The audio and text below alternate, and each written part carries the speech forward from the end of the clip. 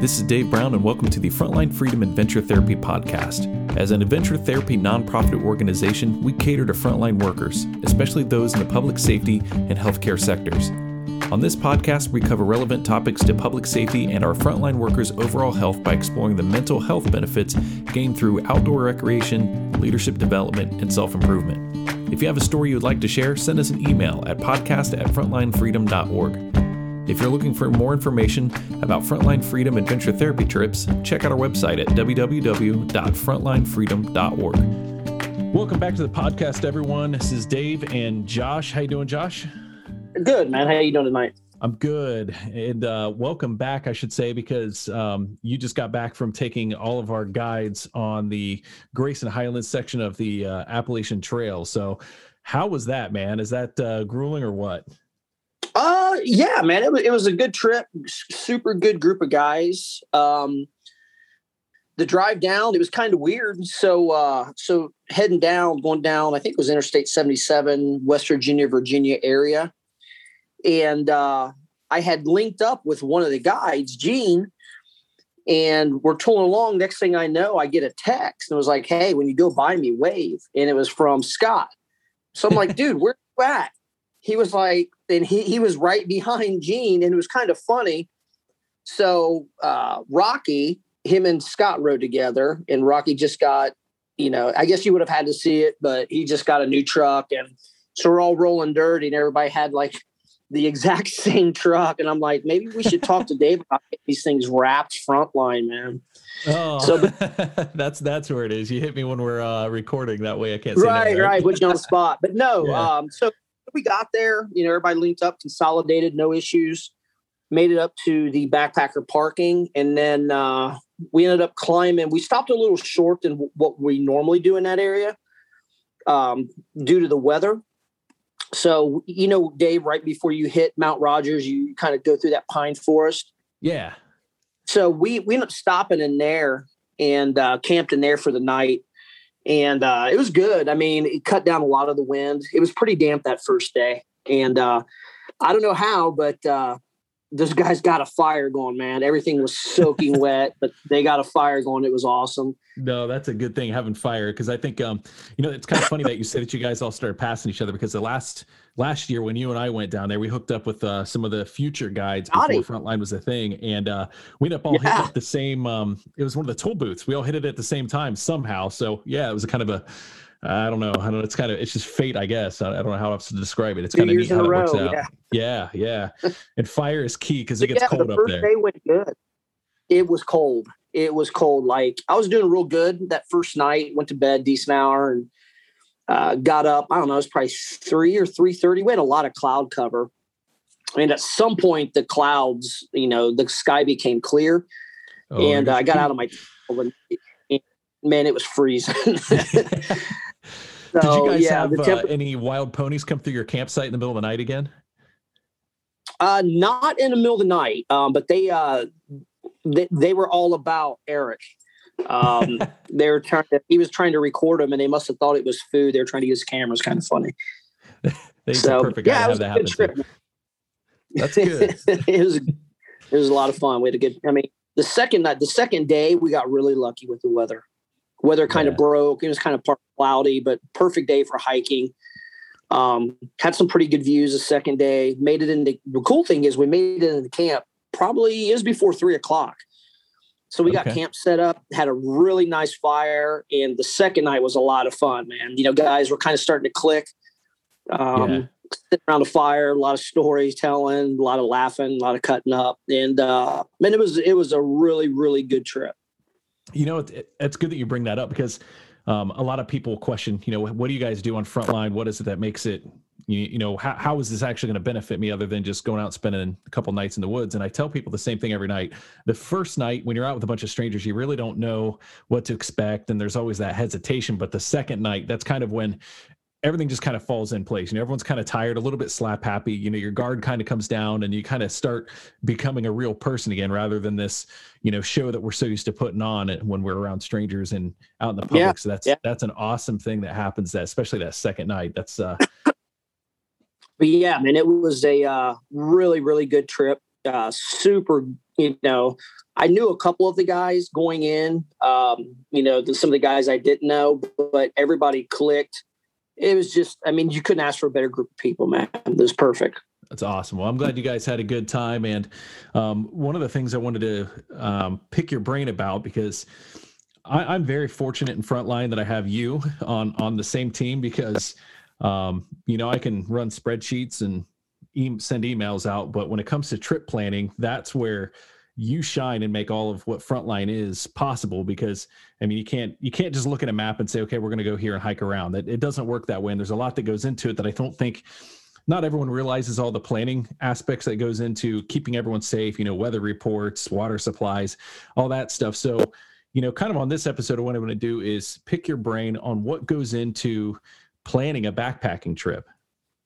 Yeah. So, the first few things I take into account, if it's just say me and you, logistically, obviously it's going to be a little bit easier, just because, I know your background, I know, you know what I mean? But, with Frontline, for instance, sometimes, I don't know the guys coming in. So I have to take that into account. Everybody's going to come with, different skills, different strengths, different weaknesses. And that's what's kind of cool, because it's kind of a team environment at that point.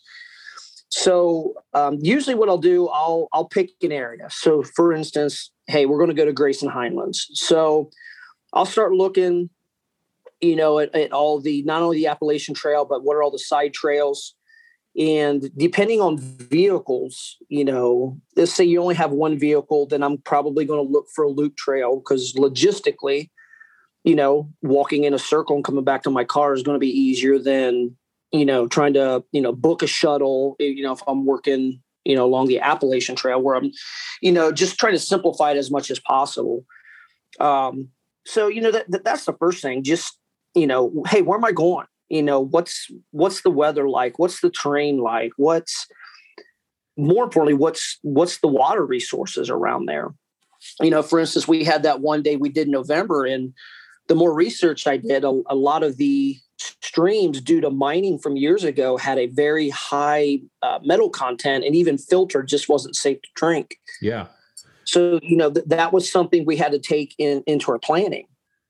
With Grayson, hey, you're pretty decent elevation.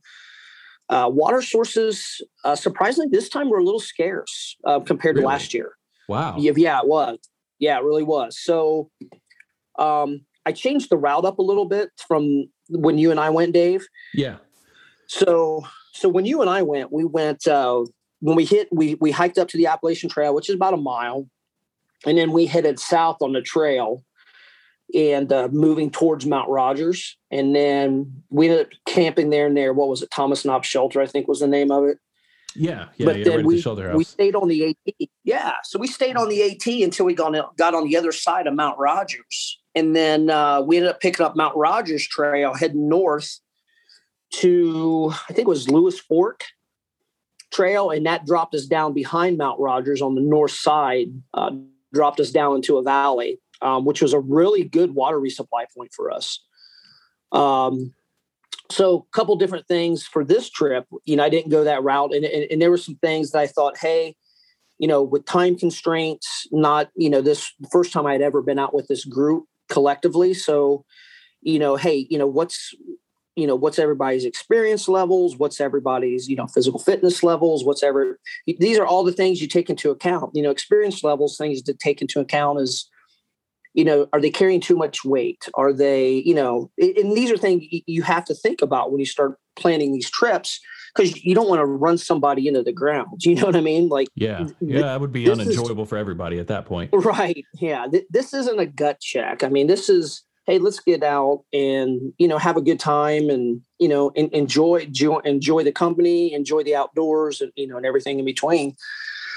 So I went to bed that night and looking at the weather. So I was going over the map a little bit. And so we ended up backtracking to the north, the Appalachian Trail for, I don't know, a half mile, and picked up a side trail. I think it was called Crest Trail. And that shot us due north for about 4 miles, 3.5 miles. remember we were planning on going to Scales last year. Yeah, we had that big snowstorm that came in and kind of ruined our plans. Yeah. So the trail that we kind of last second picked up and headed back towards the Appalachian Trail when we climbed that cliff. Remember that? That's a good. I'll never forget that cliff. Yeah, the Death March. Yeah, that was what you referred to earlier as a gut check. That let you know who was legit and who wasn't. And that was hard. Yeah, I was feeling sorry for myself that day. But so we were in that trail to the north, and that dumped us into Scales. So once we got into Scales, it was about lunchtime. And the first time that I went to that area with a good friend of mine back in, I think it was 2018, him and that's the day we had to push like a really long day because we were out of water and couldn't find a water resupply. It was warmer weather, it's kind of hot, but so located that water resupply point, which is a spring, but surprisingly it was dried up this time. Yeah. Ouch. So that's not good. So fortunately, I mean, everybody was still good on water. But once we got back up on the Appalachian Trail from Scales heading, I guess we were heading back south because we kind of did a big loop towards Wise Shelter. We passed, if somebody would have needed water, we passed a couple intermittent streams. But once we made it to Wise Shelter, man, it was an absolutely beautiful mountain stream. I mean, water was plentiful at best. Water's one of the big things, man. I mean, if you're not drinking water, your guys don't have the ability to drink water. It can go from a fun trip to, okay, this could get foolish, depending on temperature and people's physical fitness levels, amongst other things. So leading up to the trips, what are you doing to look for where your water resupply is? Are you using just Topo Maps, or are you going by, you Googling water supply? How do you go about finding where your water resupplies are going to be? Yeah. So, on the Appalachian Trail, there's an app called Gut Hooks. Anybody's going to hike the Appalachian Trail or any of the major trail systems in the United States, Gut Hooks is a phenomenal resource. Yeah, and Gut Hooks is set up in sections, so you don't have to buy the whole thing, correct? You can just buy whatever section you're going to? Okay. Absolutely, yeah. So, if I'm on the Appalachian Trail, for me, that's one of the, I really like that. It just really simplifies things. I don't have a GPS yet, which one of these days you think I would catch up with the times. So a lot of times I'll order, a topo map of whatever area I'm going to. And I usually have that with me anyway, just as a secondary. But yeah, using that, you can common sense dictates that, there's typically going to be water in the low ground. But, a lot of times on those maps, they're going to show intermittent streams, different types of water sources, things like that. Another resource, especially if you're going to the Appalachian Trail, there's the Appalachian Trail Conservancy, which is out of Harper's Ferry, West Virginia. But you can pick up what's called an AWOL, which is kind of a guidebook. Another really, really good resource. Now, I know, Dave, you've downloaded, I can't remember which one you had. Did you have the Gaia or did you have? Yeah, I use Gaia because it has, if you get the subscription, you have access to all of the the National Geographic topographical maps. And with updates to, I don't know if it's like this for Android phones, but for iPhone users, your GPS will actually work without a cell coverage. So leading up to the trip, I'll download all the topographical maps, including the National Geographic maps, which have your water resupplies and, kind of has like the mileage for the section that you're on built in. So I can just pull up my phone and it's almost like having a GPS. In fact, I use a Garmin 66i is what I use as like a satellite communicator just in case somebody gets hurt. But I find myself using the Gaia with my cell phone.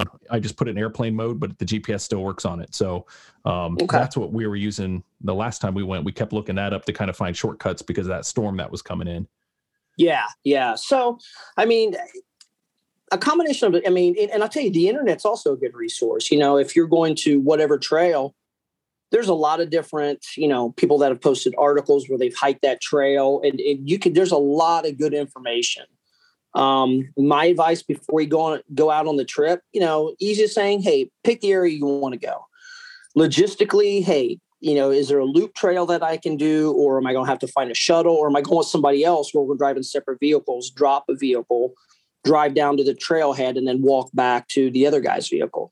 So, once you get that down, and then you just determine, hey, where are my water sources? Where do I plan to camp? And I would even say, hey, have a primary, and it doesn't hurt to have a secondary also, because maybe the terrain's a little rougher than you anticipated and you weren't able to get the mileage. And I learned that the hard way. My first trip to the AT, I thought, hey, I should be able to do X amount of miles an hour. So, I'm going to plan to do this many miles a day. And I literally walked from sun up until almost 9:30 at night, and I was gone. Yeah. And what I had learned is, on the trail, I didn't have the ability to put in the miles that I thought I could do. So, one of the things I found, especially with like group trips, like there's a group of guys I hook up with every October, some really old friends of mine. And we're more about, because we're friends from 25 years ago, more about spending more time in camp and catching up. So I figure I average for us about 1.5 miles a day. So what I'll do, I'll walk 45 minutes and we take 15, that way, you're going to have different, physical fitness levels, different whatever. And it works out really good because everybody can walk 40-45 minutes and it goes relatively quick. Yeah. And that gives, by the end of the day, you do an 8-hour day and, 6 to 8 mile days of a relatively comfortable day without, crushing guys. Yeah. You know what I mean? Well, and I think that's different depending on what trail you're on too, because I know there's parts of like at Grayson, prime example, some of those climbs, a 4-mile day there will feel like an 8-mile climb somewhere else, just because it's such a harder trail. So I think sometimes you gotta, at least for me, I try not to get too hung up on how many miles I need to go, but make it reasonable, I guess, based on what the terrain's looking like. Absolutely.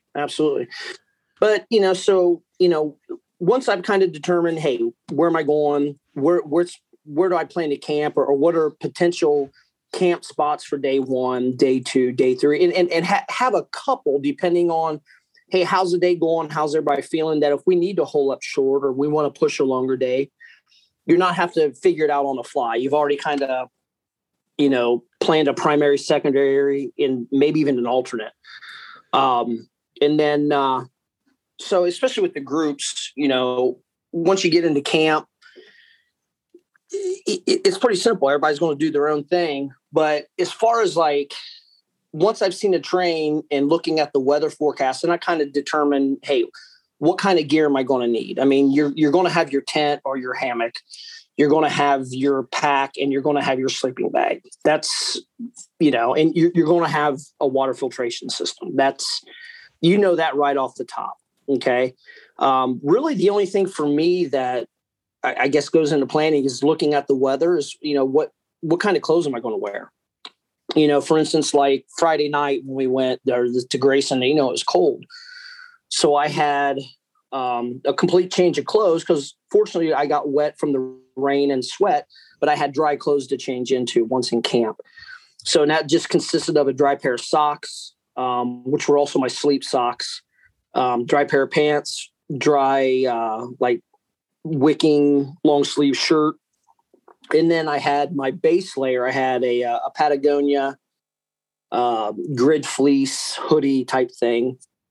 And then on top of that, I have a rain jacket as well as my puffy jacket.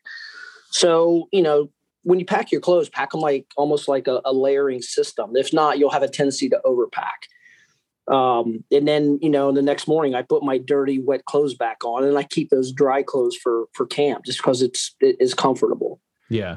And that's important part that I think people don't realize about, especially backpacking, is re-wearing dirty, nasty clothes from the day before. there's this thing in people's mind where like, oh, I got to put clean clothes on fresh, but you are out in the middle of nowhere. Nobody cares. And that's, I watch a lot of, I guess YouTube videos of through hikers where they're like, don't even bother with deodorant. It's not going to keep up anyway. So, you just kind of have to embrace the fact that you're a nasty person until you're done.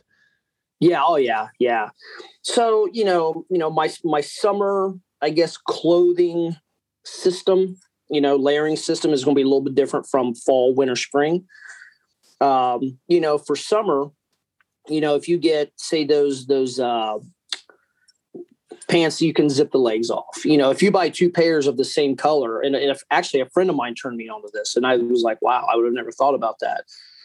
But you can bring two pair, the shorts aspect that you're going to hike in, and then the pair of shorts or the same pants for night, same color, and then just take one pair of legs.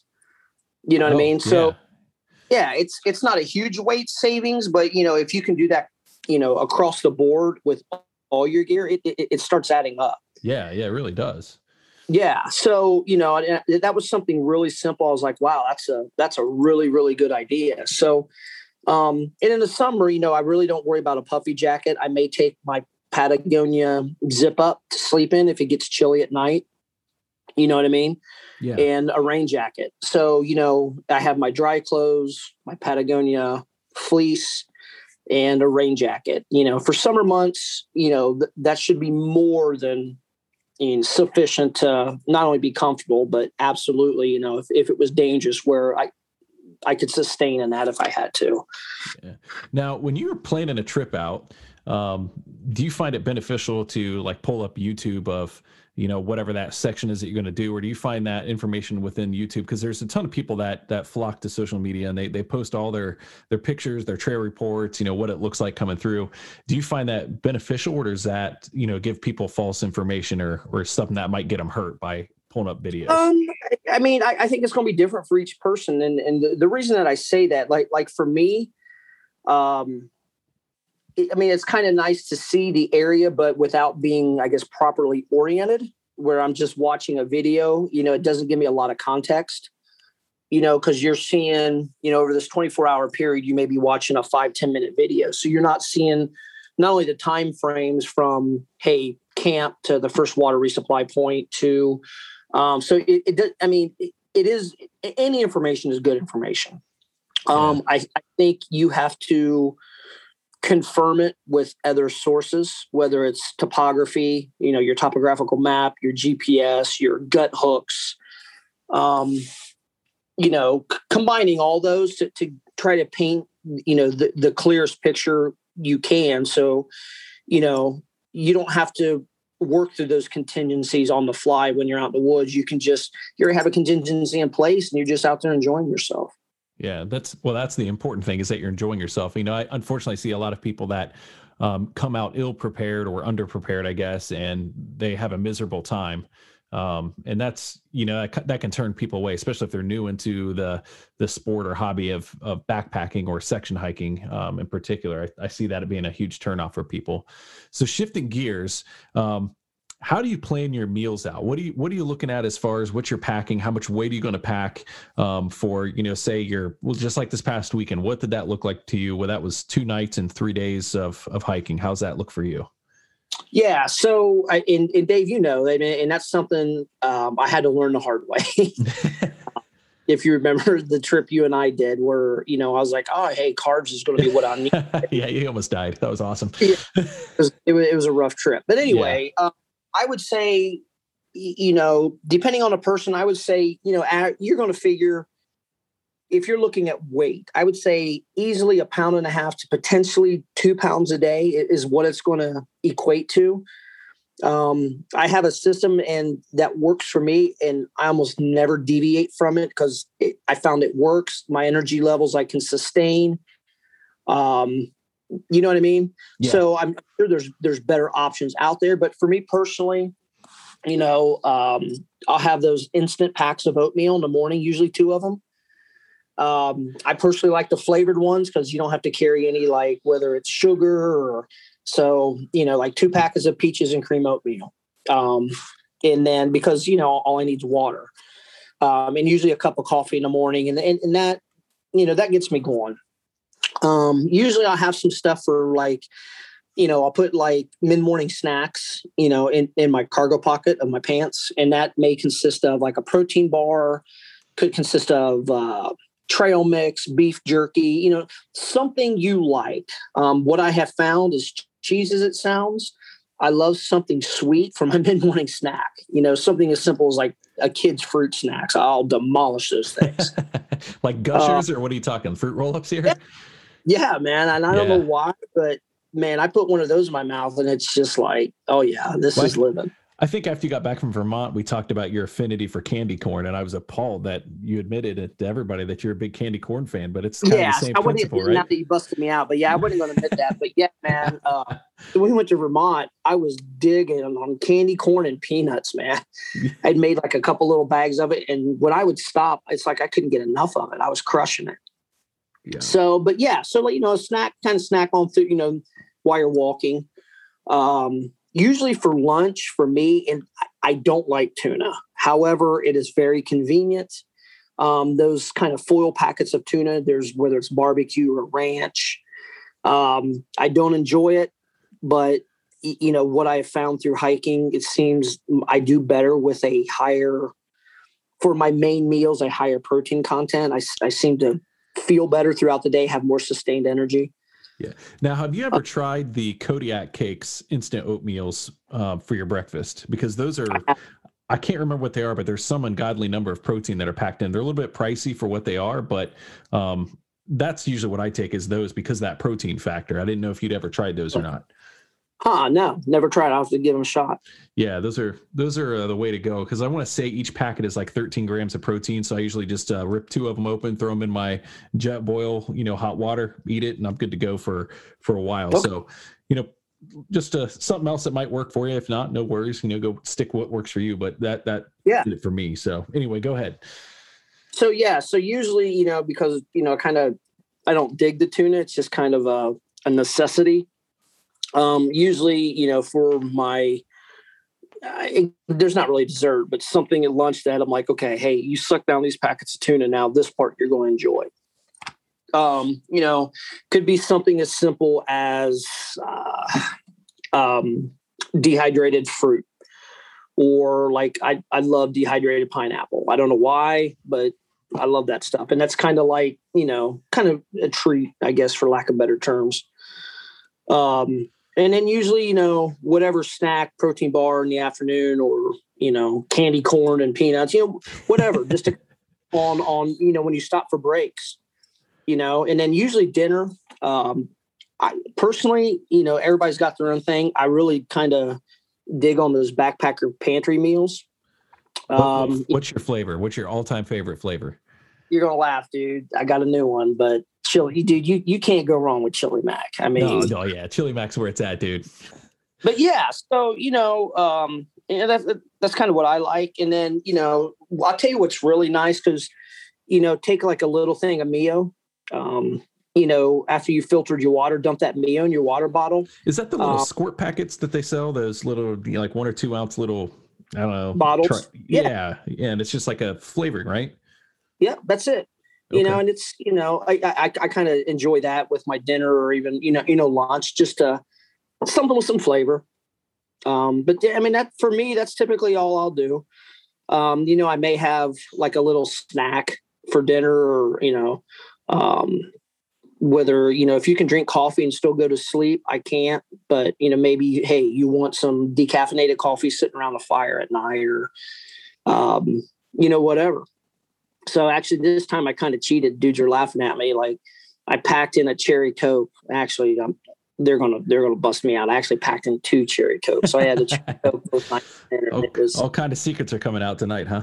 Yeah, I was like, if there wouldn't have been like 8 other dudes there, I would have just stuck with 1 cherry Coke. But that's not the truth. But yeah, man, just something. Hey, when I get into camp, I got something to look forward to. Yeah, those small treats keep you going, right? Mm-hmm. Yeah, we've each got our own little thing. I like that you brought up the dehydrated pineapple, though, because I think the big thing that people take for granted is how much energy is in dried fruit. I mean, those are just, it's basically a pre-workout is what you're eating. I mean, there's so much energy in those things. So that's a good source of food to kind of keep you going, especially for those snack times. Oh yeah, absolutely. It's just, for me, I would say that's my average day typically. And depending on where I'm at. Now for me, I drink a lot of water. I've had some heat injuries in the past. So most people get by. There's guys that are camels and they can get by on 1 liter, carrying 1 liter. For years I carried 2. And then, I had that one trip we went on where water was scarce. And man, there wouldn't have been. So now just for safety purposes, I'll usually, and I know it's heavy and a lot of guys like, why are you doing that? But I'd rather have it, not need it. I usually carry, when I break camp in the morning, I usually, I'll have at least 2 liters, depending how warm it's going to be, potentially 3, what the water source is. But it's nothing to have, an empty bottle in your pack. That way, if you're going to hit a dry area, hey, man, throw another liter, fill that 3 liter up and go. It's crazy to me how many people, talk about this water debate on how much you should carry and how much isn't enough. And yes, water's heavy and it sucks to lug it, but I'm similar to you where I have to have water. I mean, I just drink it constantly, so it's not going to be heavy for long because I'll end up drinking it. But it surprises me how many people are against carrying extra water. And I just think, personally, I think that that's a dangerous precedence because like you said, you end up in a dry area. I'd rather have more weight and more water so I can get myself through it rather than, risk a heat injury or dehydration or something worse. Yeah. In this trip, we knew we were going to have, I wouldn't call it cold, but, a couple chilly nights. And I'm trying to remember what it was. I think I texted you, but I think my base weight was like 19 pounds, which, isn't, I'm not going to fall into that ultra light category, but it's very manageable, we'll say, because food, I didn't really have, the only day I really had, say roughly 2 pounds of food would have been the second day. So I had a snack and a dinner for day 1, obviously day 2, I had all 3 meals. And then day 3, I had coffee and breakfast. So, I was able to save a little bit of weight, because of the limited time we were out there with food. But yeah, so I had 19 pounds base weight and probably, and I'm guessing 5-6 pounds of food. So, I was well under 30 pounds. A manageable load. There's guys that are like, hey, if you're not, sub 15, but I can't do that. I'm 225 pounds. Yeah, the guys that are doing that, they don't require a lot of calories to keep moving. Those your smaller statured people, like they've been hiking for so many years. They're just, it's like ultra runners, they're usually very built, very thin and leaned out just from doing it for so much. And I'm like you at 220. I gotta have some substance. Otherwise I'm not, I'm not going out there to be hungry. I mean, right, I'm going out to enjoy myself. Yeah. And if I could get a pizza delivered to me, I might even consider it, but don't think I have it. I've actually, well, some of the areas we go, you can actually, some of the emergency exits out, or it's maybe a half mile of a straight shot right out to a road. So you could, in theory, have, something delivered to you if you need. Shelters along the Appalachian Trail. There are local pizza delivery that it'll deliver like. That's awesome. Yeah. So, but yeah, man, it's, the thing is, do the work up front, don't just do the work up front, know where you're going, obviously know where you plan on camping, have at least a secondary, depending on how you're feeling. That way, if you need to stop short or, hey, I'm feeling good, I can push farther. Have planned breaks in there. My first trip along the Appalachian Trail, I didn't. And I literally ran myself into the ground because I thought, hey, I should, when I was a young guy, I could cover 4 miles an hour. So I don't think 3 miles an hour is unreasonable. I was wrong. I literally walked from dark to dark because I thought I should be able to cover X amount of miles today. And man, it took all the fun out of it. So, the second time I went, I'm like, yeah, man, I'm going to look anywhere from a 6 to 10 mile day. If I'm tired, I stop at 6. If I'm feeling good, I'll push to 10. But that 8's in there if I want a middle ground. And just, have all those along the way, know where all your water sources are, because it's not uncommon. You come to the first one that may be dried up. My advice, you come to any water source, drink a liter, and filter a liter. because the next one, you don't know what's, going to be down the trail in 5 miles. Maybe that next water source is dried up. And so, just be smart about it. Don't rush, take your time. Haste makes waste. So just take your time and enjoy yourself. Well, and I know it's a romanticized view, but what you are talking about, doing that work up front and knowing exactly what's happening, is the story of Chris McCandless, which is, if anyone's ever seen the movie Into the Wild, it's about the guy who graduates college, cashes out his trust fund and sells everything he owns and just takes off on foot. And he ends up going to Alaska in the school bus, which, if you've just seen, they've recently removed the school bus because so many people have tried to recreate his journey. But he ended up dying out there in the wild. And the problem with his death, as tragic as it is that he wasn't prepared. And if he had a map of the area, he would have seen that there were other shelters and access points to get help within a day's hike of where he ended up ultimately passing away. And it's kind of a tragic story, but it's a reminder to, do that work on the front and know where you're going and know how to get out of it once you get in there. And I always say we learn from other people so that they don't die in vain. And that's just another example of, unfortunately, this young man lost his life out of it. And if you haven't watched Into the Wild, it's a great film, but it's a very preventable outcome, I guess, is the best way that I could sum that up. Yeah. And that's, don't, like I said, don't rush. And, the thing is, I know, I've run into guys where they don't have, secondary form of navigation. They're relying on their phone or gut hooks or a GPS, and hey, that's great, man. Technology is great. It works a lot of the time until it doesn't.